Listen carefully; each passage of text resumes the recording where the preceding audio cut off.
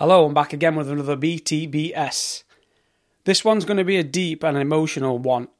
I don't apologise. There's plenty of fun content on Better Today. Some of the podcast guests what I've got lining up, I've got some funny stories, some interesting stories, some fascinating stories, but I really want to, and I'm going to do this on the longer format when I have the guests on as well, cover some deep and emotional stuff, because if I'm going to talk to people about alcohol and drugs and gambling and addiction and mental health, we cannot do this without talking about some of the deeper and the emotional stuff. And today, this is one of those. What I wanted to talk about was whether alcohol and the lifestyle associated with it stops you from connecting with what's truly important in life. Now, disclaimer, I'm not putting this out here and saying if you drink alcohol, you prioritise alcohol over everything in your life. You might do, but I'm not just putting a blanket over everyone and saying that's the same for everyone. I can only talk from personal experience and from observing others. So for me, when I was in the drinking culture, I lived in a cloudy haze all of the time. Even if that was just one session on a weekend where I got pissed on a Saturday night, the rest of the week I'd be under some kind of cloudy haze and I wouldn't be thinking straight. Now, I know this is just down to a hangover and then the anxiety and then the associated stuff that comes with all that, but I don't think that very often I thought about, acknowledged and even actioned what was truly important in life. I think drinking alcohol used to make me selfish. So for instance, some examples. If I went somewhere with the kids, say if I took them to the cinema, I might be trying to make sure there's a bar available there so I can have a drink, but I'm not putting that before the kids, but I am. And then B, all I'd be thinking about is how quickly we can get there, how quickly we can get this done, and how quickly we can get out so I can go back to doing what I want to do. Now, that might partly be just down to me and being a selfish twat. But I think that since stopping drinking, my brain doesn't work in that way. So, when I've gone to the cinema with the kids, I've not thought, I wonder how I can make this special for the kids today. I wonder if the kids are enjoying it. I wonder if I can truly connect with my kids while I'm here. This might sound deep, but these things are supposed to be fucking important in life and something that I'd very, very seldom considered. I wonder if the kids are leaving this thinking, do you know what, I've right enjoyed that with my dad today. That wasn't a thought in my head. I was rushed, irritable, busy. My brain was busy.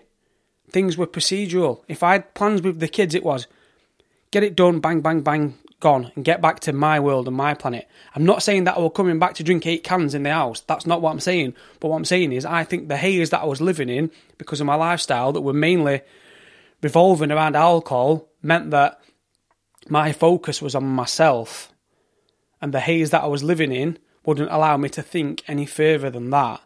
So sometimes I might try and force happiness or force something out of a situation, but it wasn't natural. So I might think, yeah, I'm going to do something and the kids, I really want to enjoy it with them today. I really want them to get something out of it. But that was just a guilt thing. Do you know, I'm not saying I didn't want them to feel good about it, but I was doing it out of response to me feeling like I did. So you're going to have to let me know in the comments as well whether this resonates with anyone, because this might just be complete waffle. But other things like kids' birthday parties, I'd be like, fucking, I've got to take the kids to a birthday party. One of their friends' birthday parties is going to be loads of kids running around, bouncy castle, loads of screaming, loads of shouting. I'm like, for fuck's sake. Really, what I should be doing, and what I do now is I'm like, I'm there, I'm present, I'm making sure my kids are enjoying it, making sure they've got what they need, making sure they're enjoying the friends' time, and they're getting something out of it. It's not about me. Even if I'm tired, even if I'm irritable, even if I'm not feeling particularly good, for that couple of hours, it should be about the kids, not about me. And this is a big shift now from back in 2019 and before. These things would annoy me. They are still annoying in ways, but I've got the brain capacity to be able to make sure the kids are getting what they should out of it. So I know I'm talking about my kids quite a lot, but this is one of the biggest things that's changed for me since going sober. Like, what more in life could be more important than your own children? I'm going to give you another example, and this one's a little bit deep. It's not a little bit deep, it's very deep. My youngest child had chronic epilepsy in 2019 and before, since she was 2 years old, and it was one of the most devastating times of my life. But I was drinking that much and I was that depressed that the majority of that was a blur. Now, in one way, it's a good thing because I didn't actually fully understand what was happening. My daughter was having seizures every 2 minutes at one point, and literally she was just falling straight to the floor. And it was horrible to see. But because my head was that fucked, I couldn't truly comprehend what was happening. And again, maybe that was a good thing in hindsight, but it got to the point where she was so poorly that she couldn't even hold her own weight up, and I'd have to have her sat at the side of me with cushions all packed around her to make sure she was safe. She had to wear a helmet. And this is how selfish drinking made me. If I'd been to town on a Saturday night and drank loads of vodka, I'd have the kids the next afternoon, right? And I'm sat on the sofa, and my daughter's having epileptic seizures at the side of me, and I'm that hungover that I'm as concerned about how rough I feel as I am about my 4-year-old daughter having epileptic seizures on the end of the sofa. That's how fucking selfish drinking made me. Now, I'm not saying I didn't care, and I'm not saying I didn't look after my daughter. Of course I did. But the point what I'm making is, I've gone out and got fucked out of my face, and I feel like shit, and my thoughts and feelings should 100% be focused. All my energy should be focused on this little girl that's having epileptic seizures. But this fucking alcohol's tricking me. It's tricking me into thinking that I'm some kind of victim, or I feel poorly or unwell. I do feel poorly, I do feel unwell. It's because I've drank a fucking litre of vodka in town with my friends. So it made me very selfish. Now, looking back at that, now I think, Jesus Christ, John. But one day, and she was still in the middle of a period of having epileptic seizures, I had an epiphany and I stopped drinking. And this was one of the main reasons why. Because my kids were an afterthought. Right? My kids were...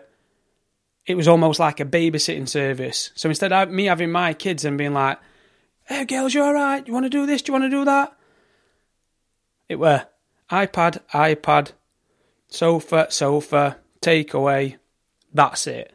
Fuck all quality, fuck all substance, a babysitting service. These days, these might still be traits of me. I'm quite a selfish person. I'm not a natural dad.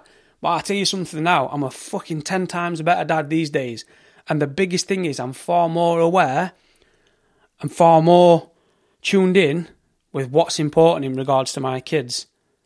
So I guess the message I'm sending to you today is, I don't want to come across like a fucking preacher or like someone that's conquered life. My life has got so much more that needs sorting.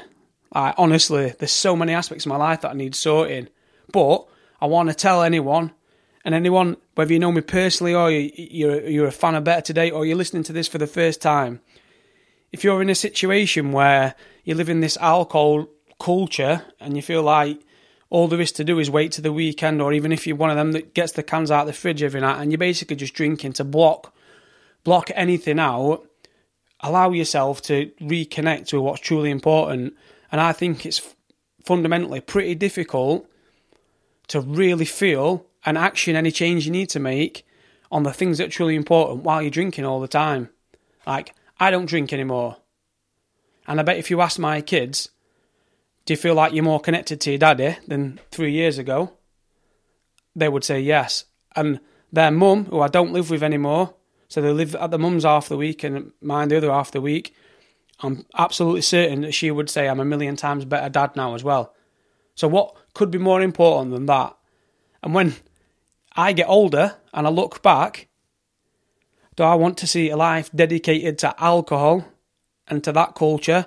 And so when my mates have gone, come on and get pissed, I can say, yeah, every time they said that, I were there and we got pissed every time. Is that truly important? I think in my dying days, what would be important to me is if my kids say, you've fucking been there, you're an amazing dad and we love you and thank you. Not, when we needed you, you were at the pub or you were cabbaged out on sofa. And this might be a bit raw and a bit hard-hitting, but it's true for me. So make of it what you will. I just wanted to tell you from my perspective how things had changed in terms of me and my emotions. And I know I spoke about my kids quite a lot, but that's the biggest factor what's changed in my life. Thank you for listening. Please, like I said before, give me some feedback. If you agree, great. If you think I'm talking shit, tell me. Please also check out all our social media platforms. We're across TikTok, Instagram, YouTube and Facebook with some short format content.